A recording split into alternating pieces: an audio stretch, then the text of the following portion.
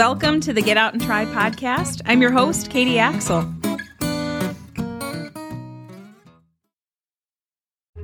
This episode is brought to you by ID Shield, the most comprehensive identity theft protection and reputation management solution available.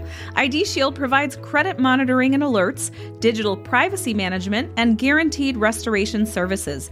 I use it myself, and you can get it too. Visit getoutandtry.wearelegalshield.com. That's getoutandtry.wearelegalshield.com.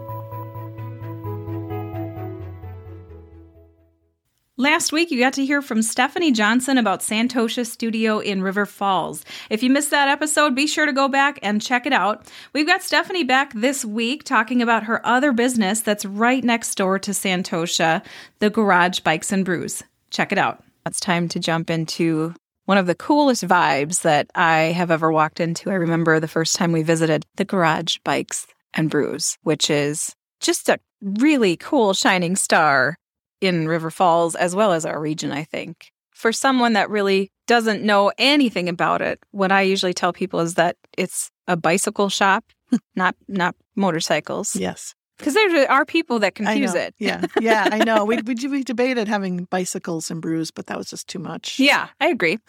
Plus, let them figure out when they come. Right. They're just not going to hate it. There's no throttles on any of the bikes. They can still park their motorcycle They outside. sure can. You bet. But it's a bicycle shop as well as a brewery. And I think one of the things that we appreciated is we walked in and you've got a bicycle shop wide open so you can watch someone working on bikes, which is really cool and fun to watch. Mm-hmm. But you've also got, I don't know if you are the designer, but if you are, kudos to you because it is such a cool vibe when you walk in. It's extremely welcoming and you feel comfortable bringing kids in there. You grab the board games, you grab some brews, you grab root beer for the kids, and sit down and hang. And the kids can go out into the wide open area, throw a football if they want to, ride their bikes. You can go in the back where there's the fire pits. And I'm going to stop stealing the spotlight because I really love the space that you've created. Thank you.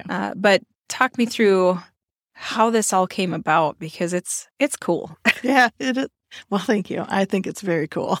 I'm a little biased, but and yes, I did design it. I'll take like 98% of the credit. Wow. Good eye. The design of, the feel and the vibe like that you're describing, which I felt like was probably one of the most important parts. Yes. Obviously, having a reputable bike shop and repair shop for bikes is important. Having a reputable brewery is really important. But for me, it's really about, and I have this written in the employee handbook, which is a half a page long, but I do have it. It's very important. The very last thing I say is we want people to come into this building and after they experience it and they walk away and they think, that place was so cool, so hip, so different. What was so different about it? Why did I feel so good? And it's all the little things that add up, right? It's about having those things available, like you talked about, the things for the kids to do. Dogs are welcome on a leash and so that the whole family can enjoy it. Or if you don't want to bring your family, that's cool too, because I know when I had kids at home, I wanted to get away from them sometimes, so that's okay. Yeah. But that was really the intention of walking in and feeling that welcoming environment. As I'm orienting new staff that are coming on board, I say that probably no less than a dozen times. That's the most important thing. Yeah. Is making people feel welcome. How it started it's a really fun story. And it started about probably 13 years ago now, 14 years ago. My sister and I were hiking in North Carolina, and we found this little place called the Pisqua Tavern and the Hub Bike Shop. I think they're two different businesses, but they're under one roof. Okay. I don't know now. It's a lot bigger now. I've gone back since, but when we first went, it was a lot smaller. And I was just talking about how I had gotten into triathlon. I just started biking and really was fascinated by bikes. I don't really understand why I'm so fascinated by bikes, but I think a lot of people are. So the fact that you could sit at this place, have a draft beer, and watch people work on bikes was like, wow, this is so cool. Yeah. Like if I just sit at a bar, I'm not the kind of person that wants to watch sports on TV at a bar. I don't want to just watch other people drinking. Like I want to just like learn and be fascinated, right? So that's what's happening there. And I thought, okay, this is cool. We could do this. Why couldn't we do this? And so it took about 10-ish years to convince my husband that we should do this. So then we started our research on finding the space, and the building that we ended up purchasing is just ideal. We both are from River Falls and love that it has a little bit of historical significance in River Falls. It was built in 1969 is our best guess, and it spent most of its years, the building did, as Barron's Auto Supply. I remember going there with my grandpa. He remembers going there with his grandpa. A lot of people come in and we'll talk about the history of that building. When we first looked at the building, one of the most fascinating parts for me was what we've called the bunkers. When we walked through and saw that, the whole vision of what that could look like was in my head. Like, oh, this is going to be so cool. Mm-hmm. And I think Matt, my husband, had the opposite reaction. Like, what are we going to do with this space? I was like, don't worry about it. I got it. We're covered. I got it. So it's a really cool space because it's kind of lends itself, this was pre-COVID even, Yeah. but it lends itself to kind of singling out little seating areas because I think that it's really nice to be out in public, but and can be an introvert. Yeah. So I like to have my own little space and feel comfy. So I want to be on a sectional with a fire pit, or maybe I want to sit in a Adirondack chair or around a high top with my group of friends, whoever I'm with, but I want to know there's other people around, but I want to be a part of that. Yeah. That's my vibe. So that's how the bunkers came to be. And then we got local artists that are doing murals on the walls, which is super cool. Your Randy Hoyt mural. Yeah. Randy Hoyt is amazing. Wow. Yeah. It gives me goosebumps. I know. It does. Yes. That painting is amazing. Yeah. Randy's beer tending now at the garage. Is So she? you can meet her. Okay. And I can't help myself every time I'm working with her. Like I tell everybody, Just fangirl out go a out little and bit. go out in the bunkers and look and see what Randy did. Yeah, she's amazing. She's got her own thing going on. She's incredible. Yes. So yeah, that's been really fun to involve local artists because I cannot draw stick people. So it's, again, fascinating to me. Like how do people do that? I don't get it. Down to the detail, though. The level of detail that you have designed and decorated is fascinating. There's something to look at everywhere. Yeah. And it seems like everything is in its place in the most artistic way. That's good to hear. Yeah, I'm chuckling a little bit under my breath because our lead mechanic or the manager of the shop and my husband are both like, will you quit buying those saying signs, or where are you going to put that now? Or every time I bring something in, like, don't worry, I got it figured out. Yeah, there's a place for it. Things just kind of have come together. Certainly, we tried to use things that have meaning for us, like the Ham's beer sign was really important for me because it was my grandpa's sign. I remember falling asleep in their study at their house with that as the nightlight. Yeah. So it has a lot of significance for me. There's a lot of pieces in there like that. And so bringing back that vibe and having an industrial kind of feeling that's sort of chaotic, but yet everything has a place and a purpose. Yeah. That feels important. So the biking part, you said you wanted to make sure that it's a reputable bike shop. Right. Matt wasn't someone that came from bikes. You didn't come from bikes traditionally. You just like them. Yep. How did you achieve becoming a reputable bike shop? Yeah.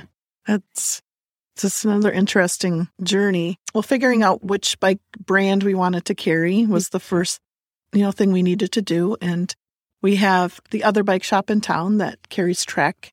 And Trek has a pretty prescriptive way of their business model. So your shop needs to look a certain way and you carry certain merchandise. So I knew that wasn't the direction we wanted to go. Giant really has the feel that I wanted. It is more of a farm to table type business and a really cool business history. So we opted to go with Giant, which they also have sister companies of Live and Momentum. We have All City, Surly. Those two bike brands are out of Minneapolis. And then we've been working for 2 years to get Santa Cruz mountain bikes and gravel bikes. Super excited that we just got the first two bikes in the shop. Those are more high-end mountain bike. We're feeling very fortunate and excited to have Santa Cruz. How we achieved reputable bike shop, I would say a lot of it has to do with our lead mechanic, Derek, and Truman Purdy, who is still a part of the garage, but kind of is back in the wings right now. He started a family and he's got another job, so he's just laying low for a while. But he is a big piece of the cycling community in this region and really taught Matt and I a lot. Okay. So we owe a lot to Truman and still, rely on him as phone a friend quite a bit. Yeah. So he's awesome. Really, we owe a lot of what's our successes so far to Derek and Truman on the bike side. Okay. I mean, really, they have educated us in really helping us. Nice. Yeah. Derek happened into our lives. He's also a nurse, which is a cool part of the story. Yeah. So we were in the building and just rehabbing the building. We put a Facebook ad out on, hey, looking for a bike mechanic. I had no idea what we would get. And Derek sent his resume in, and it was all nursing. You know, he had been a farmer to begin with, which appealed to Matt, and then he was a nurse. And so I was like, I don't even know, but we have universe dropped into our we have to meet this person. What is this? Yeah, so he came, and I'm very sure I can't swear on the program. I said, well, why do you want this job? And he said, I told my wife, I'm going to effing work there. I'm not going to be a nurse anymore, and I'm going to work there. Yeah. And I was like, okay, you're hired.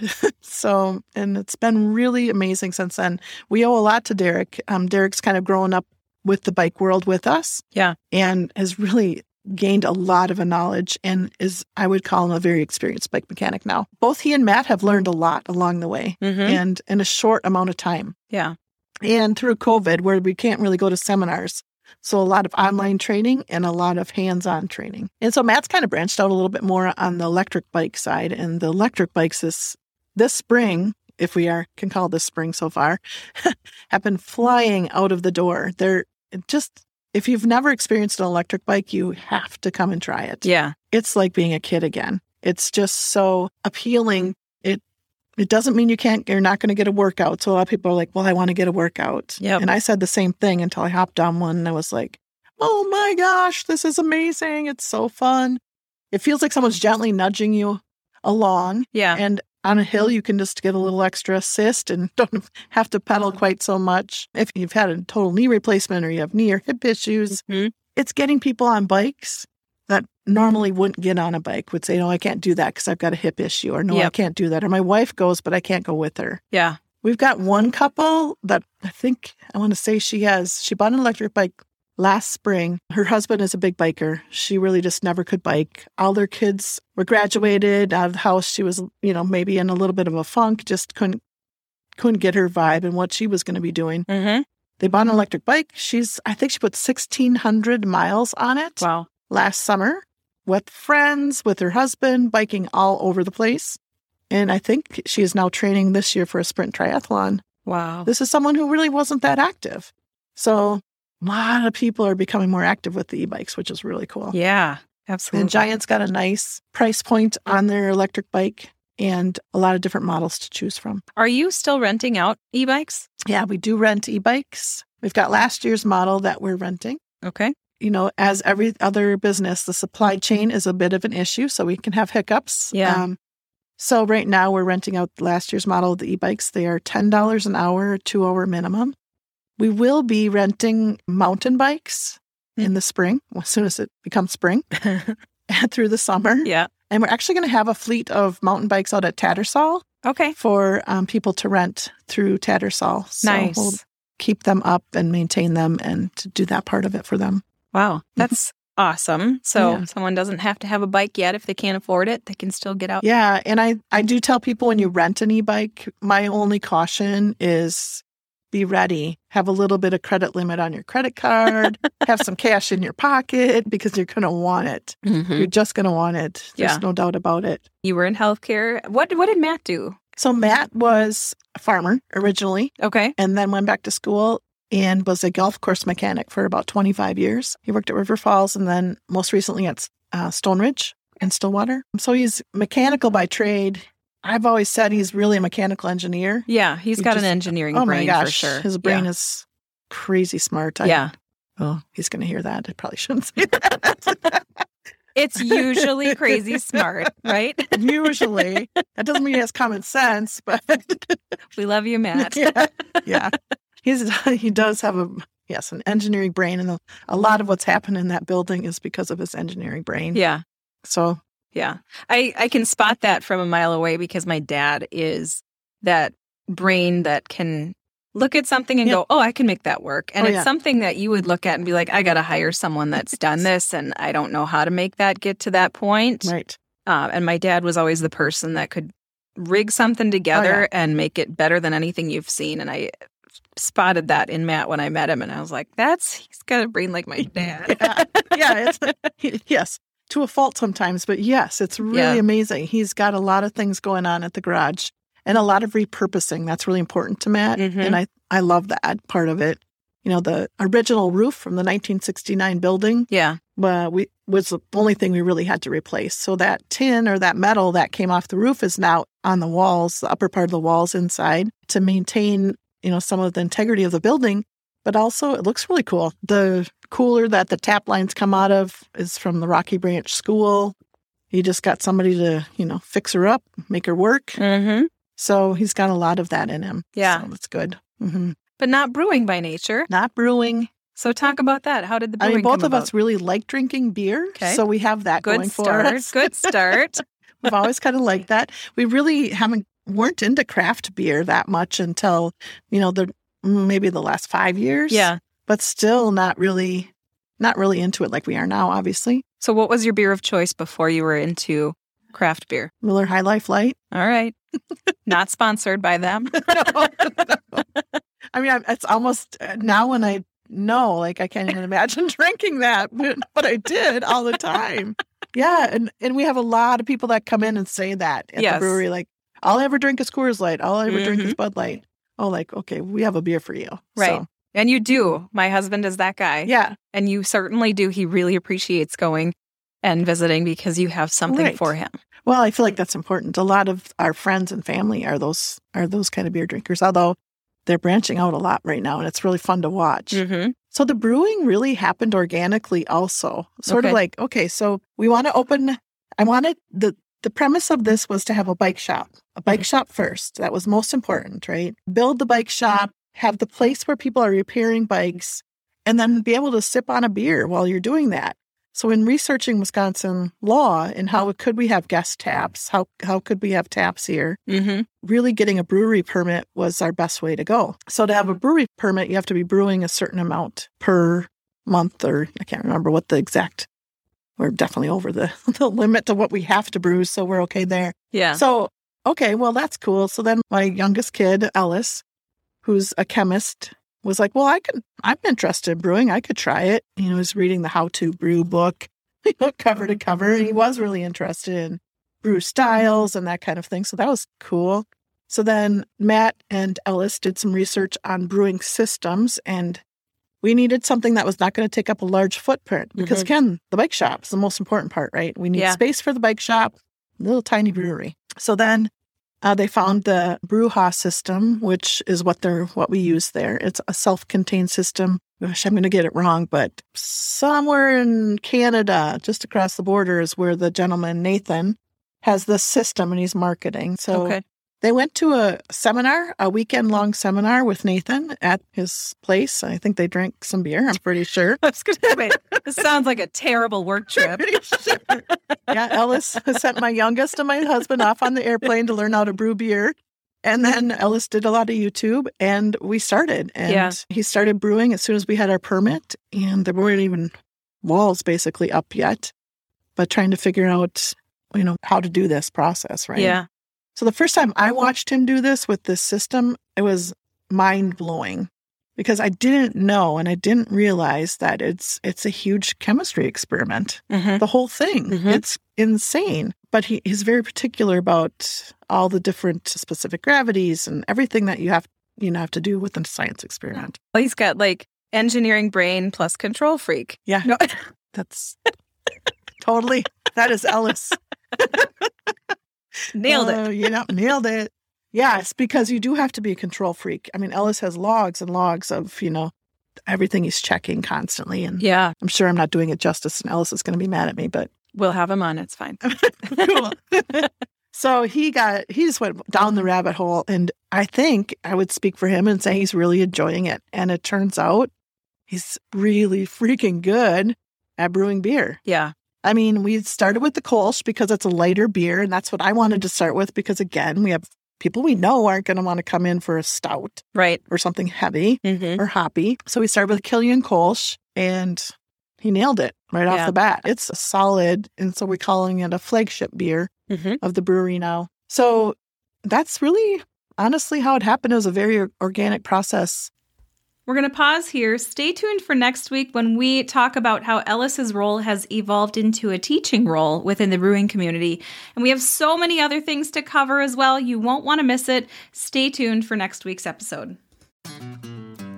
That wraps up this episode. Thank you for listening. Be sure to rate, review, share, and subscribe to the podcast. That's one of those small ways that you can help support the podcast and help others to find it.